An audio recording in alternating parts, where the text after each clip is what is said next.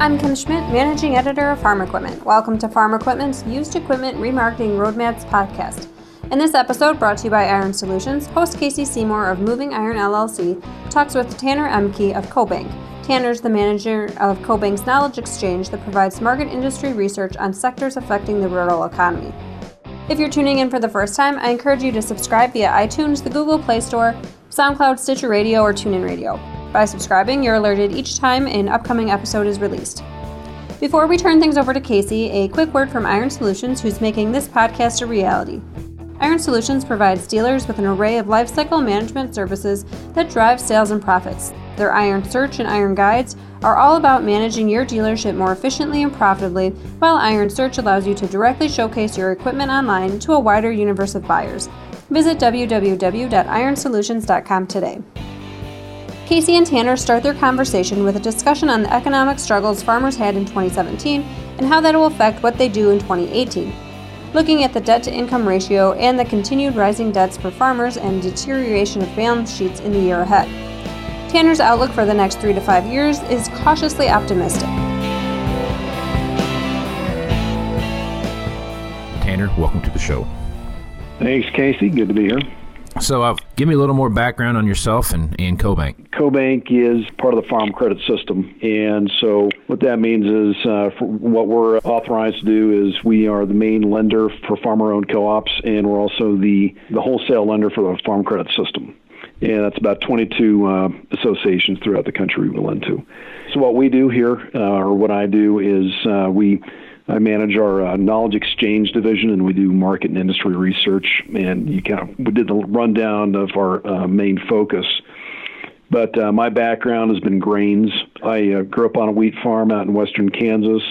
Majored in ag econ at Kansas State University, and so this has kind of been my focus for almost my entire life, I guess. Been riding combines since I was a little kid, and then studying wheat markets and grain markets ever since. So that's been my main focus, and that's what we do today. We try to find relevant issues, industry changes, or things that are going to be relevant to our customers. What that means for opportunities and risks financially, and it can get pretty wide-ranging out there with all the diversity in agriculture, but we can talk about this later in the podcast, but we're definitely seeing some stress out there in agriculture, but that's not across the industry by any means. Mm-hmm. And so that's one of the things we've been looking at. Tanner has been a speaker at both the 2016 and 2017 remarketing managers meeting, and he brought a lot of great information. And he's one of those guys that when we leave, he's one of the speakers that guys actually talk about a lot, and the information that he brought in. So I wanted to get him on the podcast to kind of share some of that information and look back at what 2017 was, and what we got left in the year, and then how what happened in 17 is going to start shaping what happens in 2018. So, Tanner, when you look across at some of the economic struggles that a lot of these farmers have had over 2017, how is that going to affect their overall cash flow moving forward? Like, for example, we've had about 3 years now of pretty stagnant growth at best, and right. It's not been up or down, but it's just kind of stayed the same. You start looking at some of the struggles these guys are having. How is that going to affect what they do in 2018? Well, I'd say, first of all, one of the slides that I commonly use, and I think you've seen this slide in my presentation, Casey, is the debt-to-income chart. And that's the leading indicator that I usually look at of where we're going to be in 2018.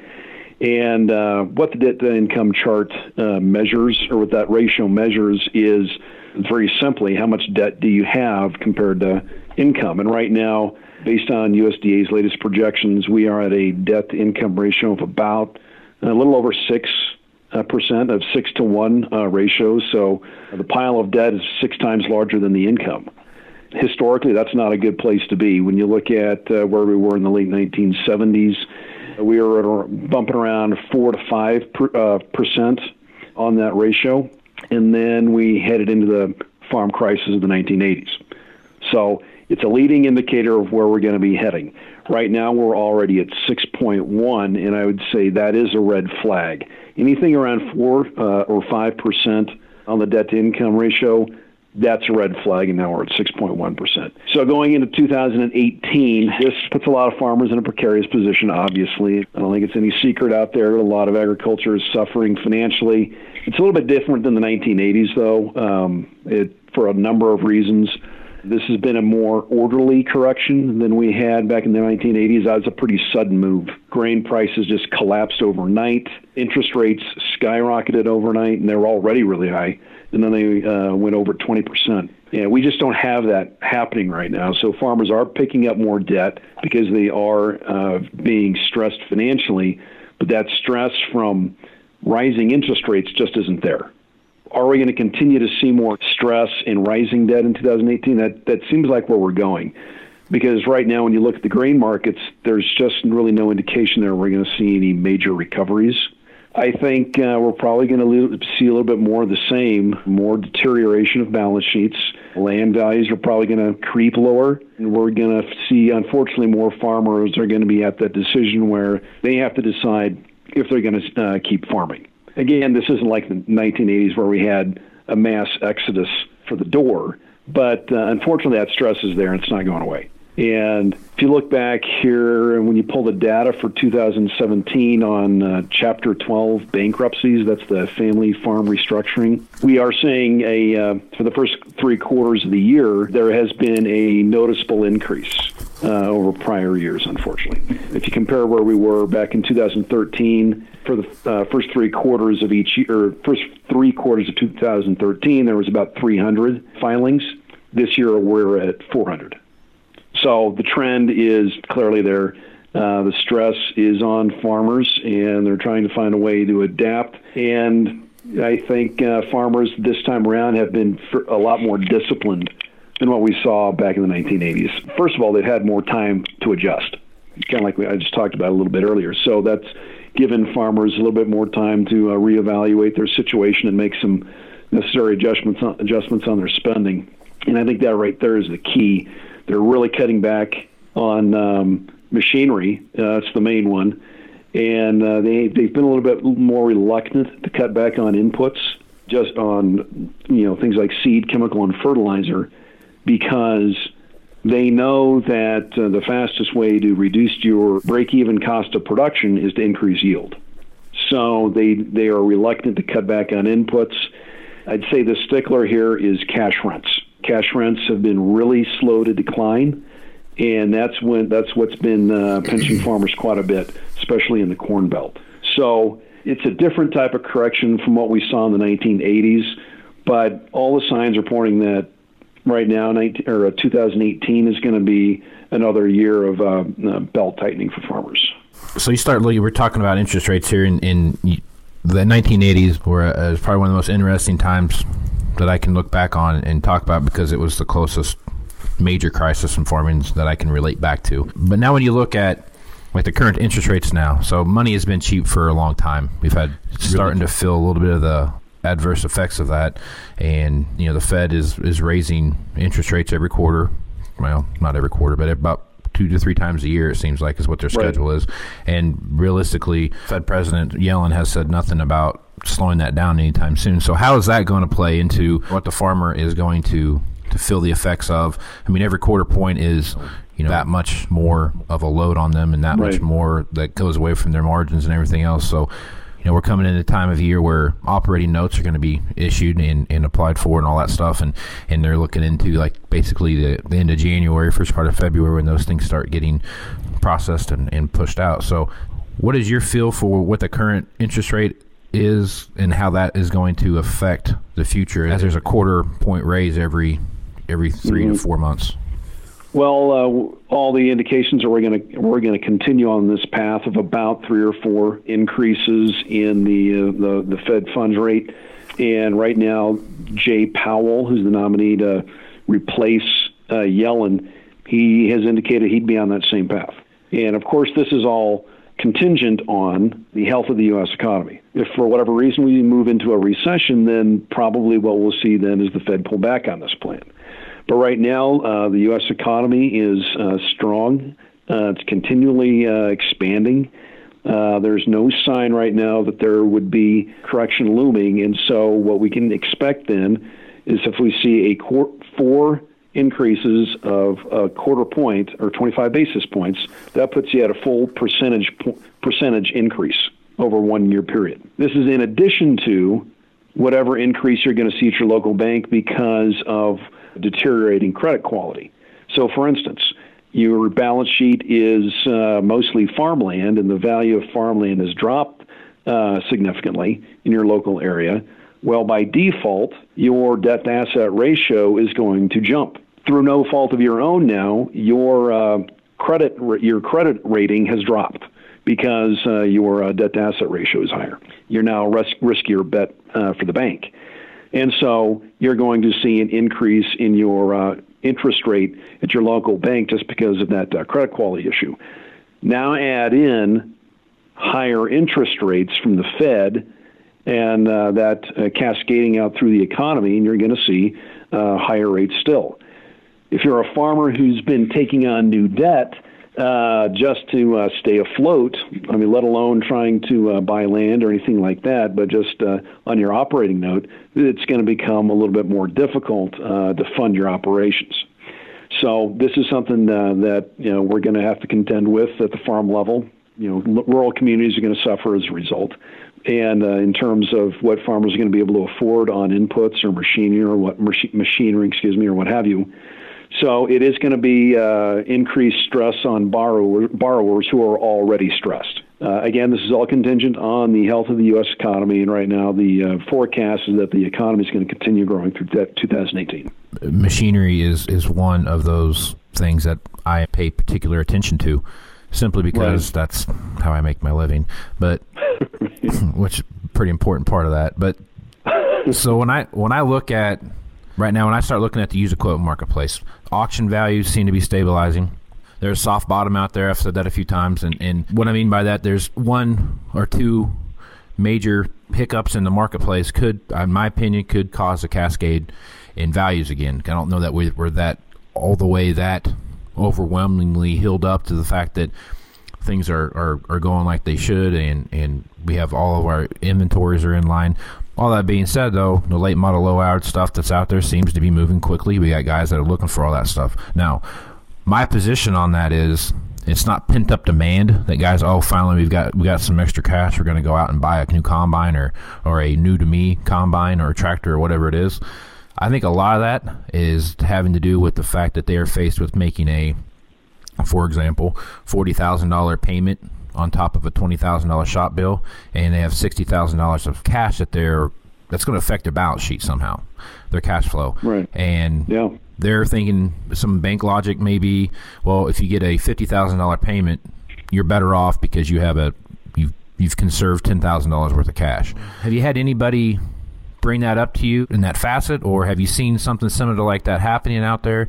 Are there any indicators showing that maybe that's why there is this peak in used equipment sales here in the last 6-7 months?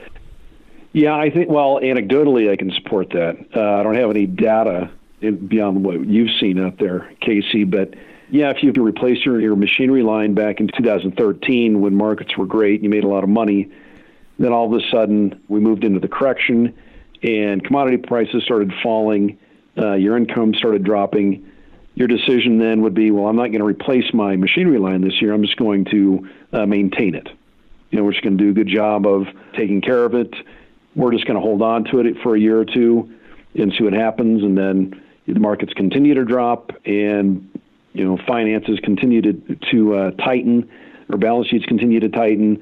And so what farmers did then was hold on to this machinery as long as they could. Now they're holding on to machinery that's maybe 3 or 4 or 5 years old, and now they're running, there's no warranty on it anymore. They're starting to run into mechanical problems or perhaps issues that they cannot solve in their shop, like software issues or, things like that with some of these higher tech toys that come with the machines. They can't solve that in the shop. Well, so now you got to haul that machine into the dealership where they're going to charge you $100 an hour or whatever to service that machine. Well, now you've got to start weighing these costs. How much of this can you do it yourself on the farm, and how much of this do you have to depend on the dealer for?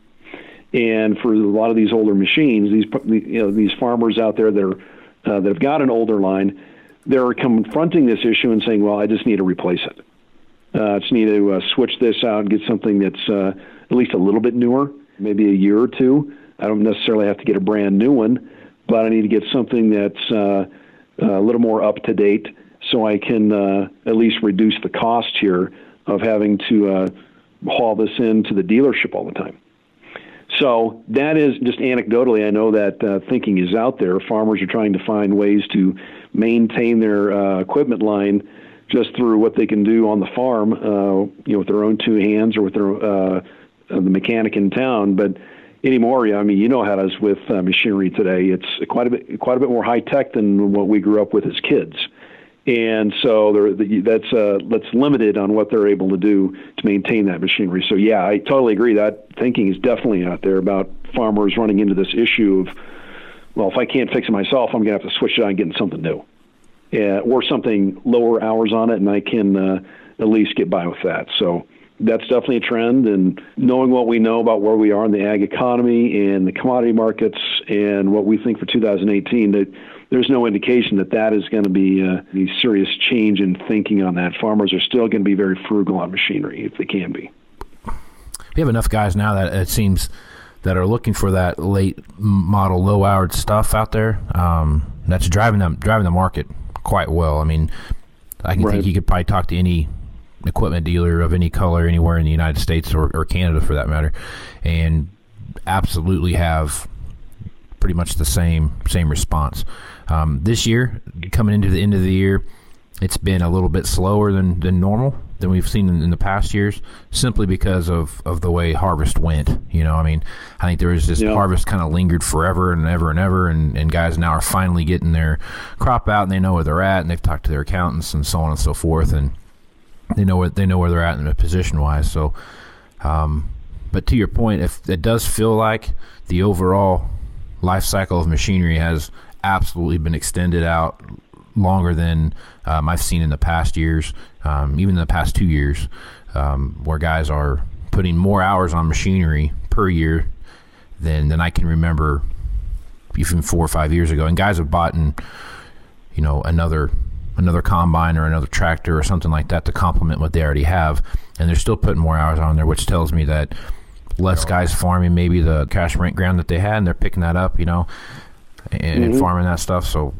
there's a lot of stuff. Yeah, there's definitely some expansion going on out there, and we're seeing more people leaving farming, unfortunately. And as that land comes up for sale or for rent, you're going to expand your machinery line in order to farm it. Are you going to go get a new machine, or are you going to be a little bit more conservative there on try to get a late model used machinery? I was farming prior to coming to CoBank, and putting myself back in those shoes again, I'd be looking for used machinery. Yep.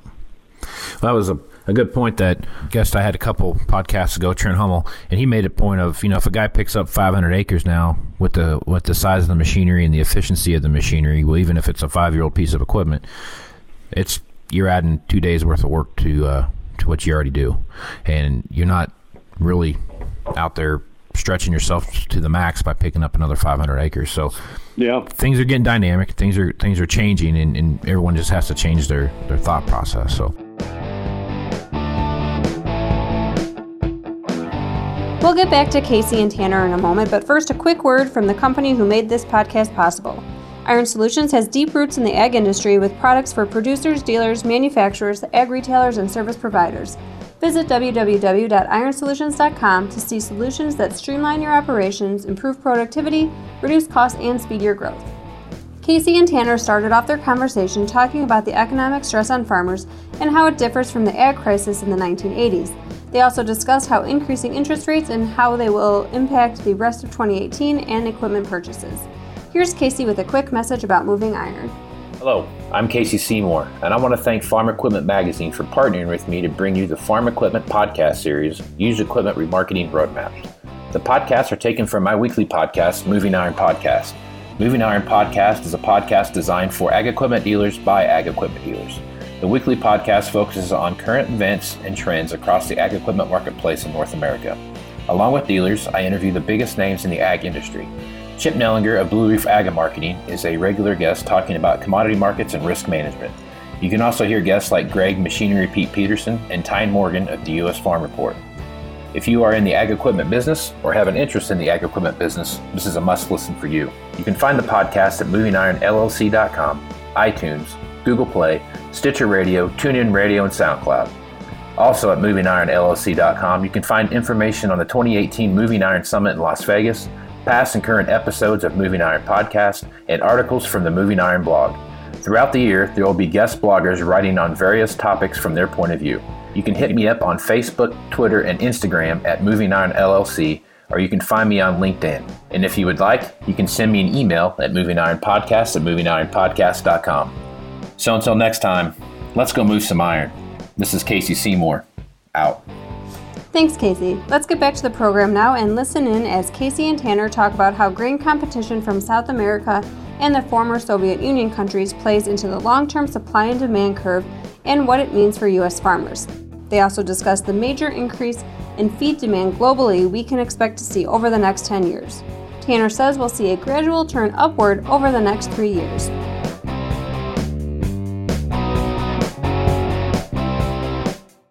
Let's talk about, like we said earlier, grain markets and what all that looks like and with harvest the way it is and what have you. So the genetics that we're starting to put out there now are really starting to come to the top.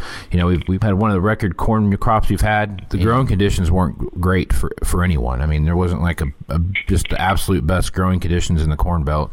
It's either too wet or too dry, depending on where you're at. But yet we cranked out a pretty good corn crop. That's not going to help prices, obviously. We produced less wheat this year in the United States than we did last year, but the price of wheat keeps going down. There is some stabilization every so often, but whatever they gain, they seem to give up the next day.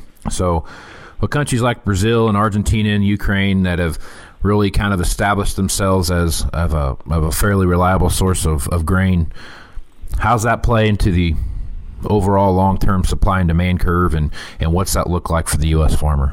Well, it's made things a little bit more complicated than what we're used to. We're used to looking at American balance sheets for corn, wheat, and soybeans, and that would give you a pretty clear direction on where prices were going to go. And that is no longer the case now that we've got more competition coming out of South America. You've got Argentina and Brazil they've increased their acreage of corn and soybeans, especially in Brazil, remarkably over the past decade, and they continue to do so. And they've got more room to expand into the Cerrado area, especially in Mato Grosso. So they've got room to grow. And when they expand soybean acreage, typically what they're going to do is rotate that with corn, a safrinha crop, which is their short-season corn crop that they plant immediately into the soybean stubble right after harvest. It's not a big yielding crop. It usually does about 90 to 100 bushels an acre. But that being said, the long-term expansion trend is there. And as we see rising global feed demand and biofuel demand, they've got room to pick up international trade business, and that's going to come out of that's international trade business that we could have had, but they are now picking up. So the price influence now is becoming more and more international and less focused on what happens here in the United States. At the same time, we're seeing the same trend happen over in the FSU, former Soviet Union, mainly Russia, Ukraine, and Kazakhstan. They're continually bringing land back into production that had fallen out of production back when the Soviet Union fell. In 89 now? It's been a little more than it's been a little while yet, but they're still bringing land back into production and making it more productive as well with better management. They've got better seed genetics, better technology all the way around, better management in addition to that. And so they're more well capitalized, and so they can plant and harvest those crops in a timely fashion. And so you look at those yields, and they just continually go up, in addition to the amount of acreage that's coming into production. So now we're having to deal with that as well. And the long-term trend is that these new export hubs in South America and the FSU are going to continue to become more and more competitive. They've got a couple of other economic factors that are that tailwinds for them. They have cheaper cost of production, meaning their labor is cheaper, their land is cheaper, their fertilizer and seed is cheaper, and so this gives them a cost advantage. They also have a cheaper currency. So if you're an international buyer, it's cheaper to buy wheat out of Russia and convert it into rubles than it is to buy wheat out of the United States, where the dollar is more expensive. And so this is giving these parts of the world an export advantage to the United States, and that trend currently remains in place. The currency situation is such that Brazil and Argentina and Russia all have an advantage on us. And cost of production-wise, they also have an advantage on us as well. So it doesn't appear these headwinds are going to be going away anytime soon for us. And on top of all this, they've had just perfect weather over the past couple of years over in Russia. And so they've got record yields in addition to better management and more acres. So this is a new development for us that is going to stay in place for the foreseeable future. And we just have to turn our focus internationally here to these other areas of export for price direction, especially out of the FSU. That is definitely the case for wheat. And we can see the consequence of that here in the United States, unfortunately, declining wheat acres. The Russians just have us on wheat. It's a lower cost to produce over there. They're located in a very favorable location. They're right in the back door of some major importing countries, especially that North African area and the Middle East. And so we're not competitive there anymore. And as a result, our wheat acreage is shrinking.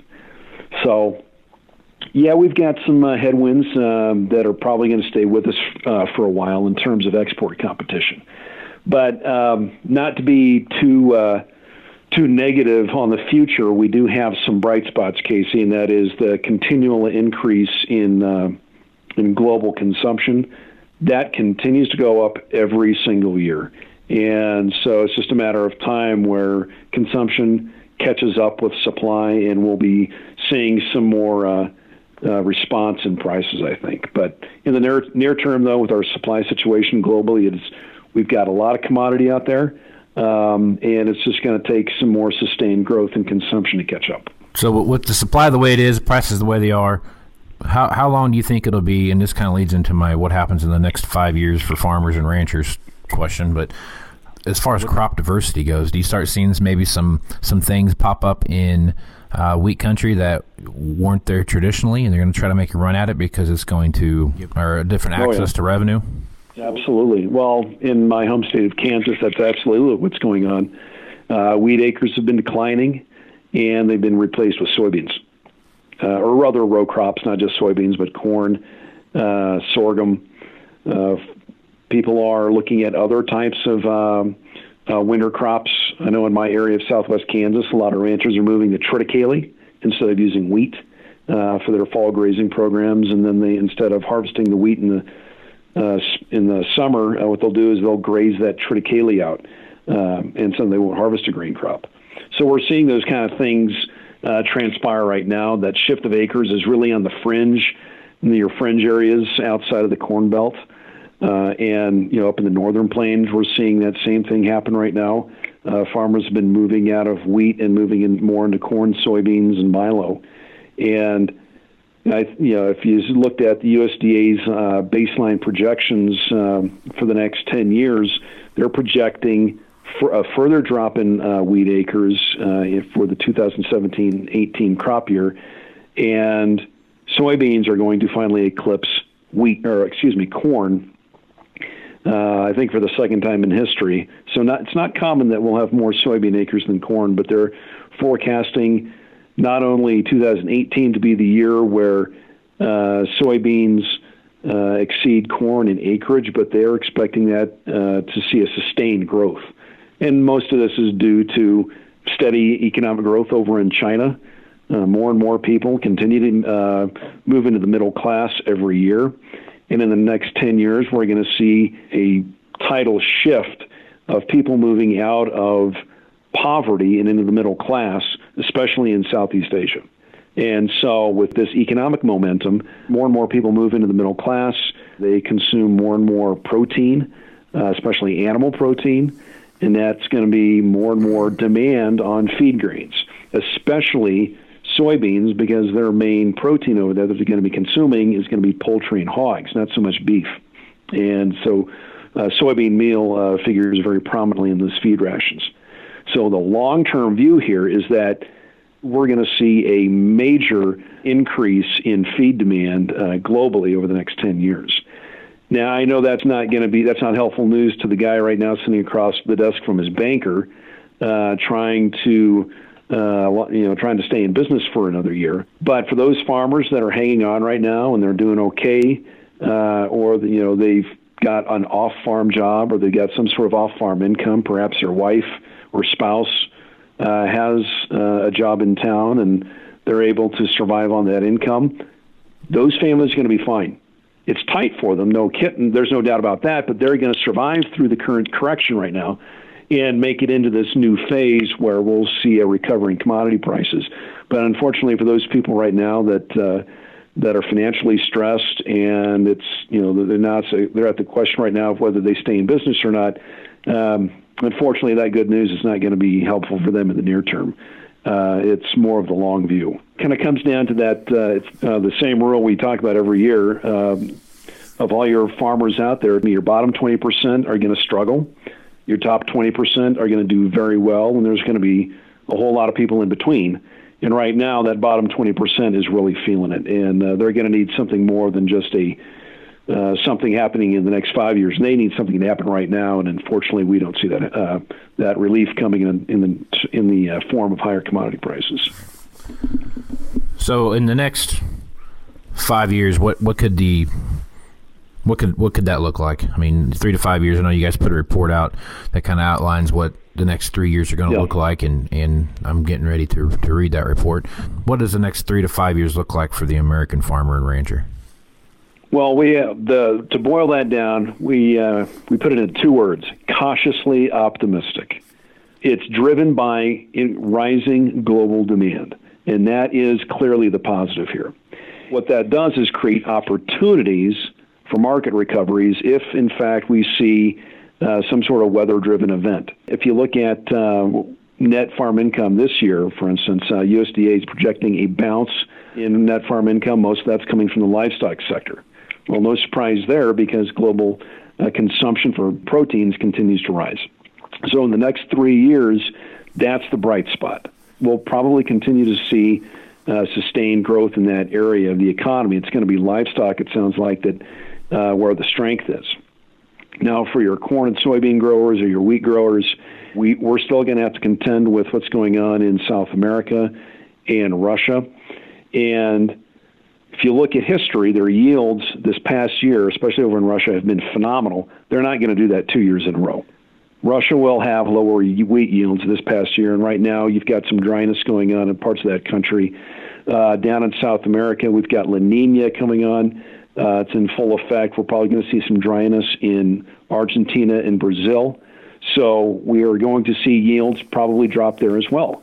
So 2018 looks like a year where we will see a tightening of the balance sheet and more upside potential on commodity prices. Now, are we going to $7 corn? Absolutely not. That's going to take a major catastrophe of epic proportions in order to make that happen. But I would say the upside is there, and for the majority of farmers out there that are just stressed moderately financially, this is going to be welcome news, and that's going to help lift net farm income. Unfortunately, I don't think it's going to be the price correction that we need to pick up those bottom 20% of the farmers. Those guys right now that have got another year ahead of them before they have to make a decision of whether they have to declare bankruptcy or they just say, I'm out and I'm going to rent my land out. Unfortunately, I don't think this will be the correction that they need. But for everybody else in that upper 2/3 of performers out there, I think this is going to be a positive story unfolding. Again, I want to stress it's not going to be a major shift in commodity prices. We're not going to $5 or $6 corn, but but we're going to see some strength there, and that's going to be welcome news for those guys. So with all that being said, how do I position myself as a equipment solutions provider? Right. It's a pretty fancy word there. How do I position myself for the next upswing? It's what we're always looking at. Is when's it coming, and how are we going to be ready? We need to know when our customers are going to trade, why they're going to trade, and when they're going to trade, and what they're going to trade, so we know that all the moving parts are in place there when they get ready to come. So I guess the question I'm asking you here is, when should I be ready? Is it 2019? Is it 2020 to start saying, like, okay, this is the glut of this world supply of grain is finally going to, the supply and the demand curve are gonna cross each other sometime, and when, in your best estimation, do you feel like that's going to be? Well, it's very gradual, and I would say the tightening of the balance sheets, we're seeing that now, and again, it's not going to be a fast or immediate correction, but it's going to be gradual if we don't have a major weather event. So over the next 3 years, I would say would be the wisest way for me to say that. Next year is going to be less bad, I think.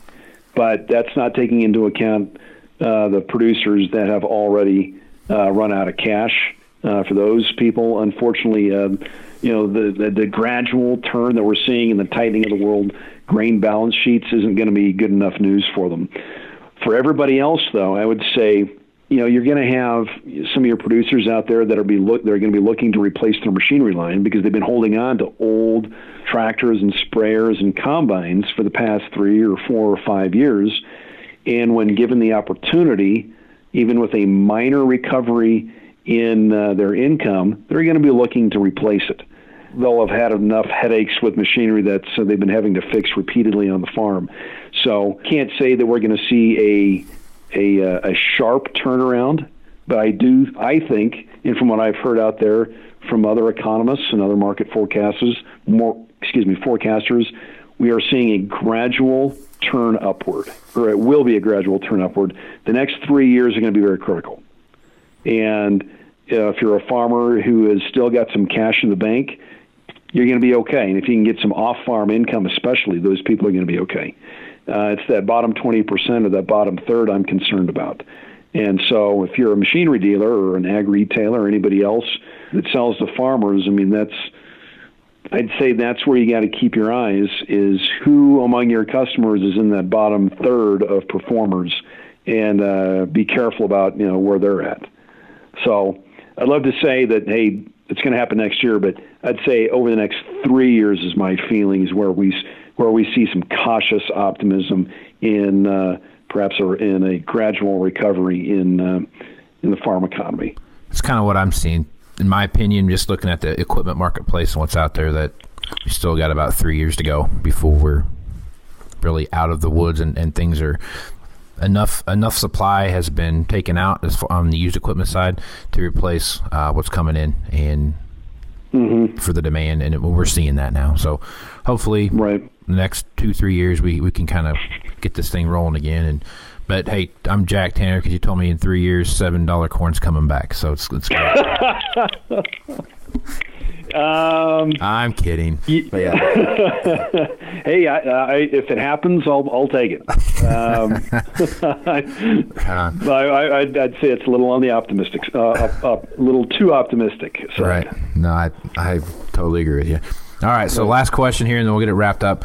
When you're looking at what's going on out there right now, what trends do I need to pay attention to, and what trends are going to start kind of be leading indicators into either positive or negative growth? Again, the chart that I reference quite a bit is the debt-to-income chart. That's a leading indicator of the entire ag economy. If you want to break it down further, I would say look at a lot of the data from the Federal Reserve banks, like the Federal Reserve Bank in Kansas City, the Chicago Fed, and the St. Louis Fed. Those regional Fed banks are going to have a lot of very useful information about where community bankers in their surveys, what they say is happening locally in their districts. That's very useful information. And right now, the indicators are that we're probably going to see some continual softening in the ag economy. And I'd say if you really want to get big picture, Casey, one of my favorite charts is looking at the price history of corn and wheat going back to 1866. It's one of the oldest data sets that we have in the entire U.S. And you can identify 5 clear cycles in commodity markets.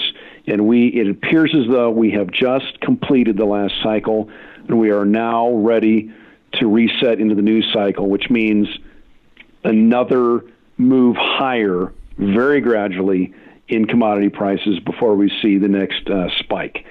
Who knows whenever that's going to be, but it appears as though we have cycled out, and we've got more likely upside more upside in front of us for commodity markets. Well, Tanner, thanks for being on the podcast. And before we go, do you have any last thoughts you'd like to throw out there to the people listening? Enjoy your podcast, Casey. I'd say for everybody else out there, I don't know. It's very regional. It's not nationwide. It's very regional. So always pay attention to what's going on in your local area or your state. That's going to give you a better reading than what's going on outside of your area, because things can get pretty muddied when you throw all the entire ag economy into one basket and try to measure that. The better story is told regionally.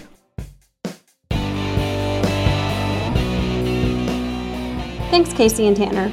We've got even more used equipment remarketing resources that we're sending your way. In addition to this podcast, we're also tapping into Casey's expertise across all our informational channels, including an Ask the Expert feature on our website, where you can ask him your questions directly. Check it out at farm-equipment.com/asktheexpert. Thanks once again to Iron Solutions for sponsoring this series. Iron Solutions provides dealers like you with an array of lifecycle management services that drive sales and profits. The Iron Search and Iron Guide suite of solutions is all about managing each dealership more efficiently and profitably, while Iron Search allows you to directly showcase your used equipment online to a wider universe of buyers. Visit www.ironsolutions.com today. If you haven't done so already, you can subscribe to this podcast on iTunes or the Google Play Store to get an alert when future episodes are released. You can also keep up with the latest industry news by registering online to receive our free newsletters. Visit www.farm-equipment.com. We hope you'll tune in with us for our next episode when Casey talks with Aaron Fintel from 21st Century Equipment. For Casey and Tanner, as well as our entire staff here at Farm Equipment, I'm Kim Schmidt. Thanks for listening.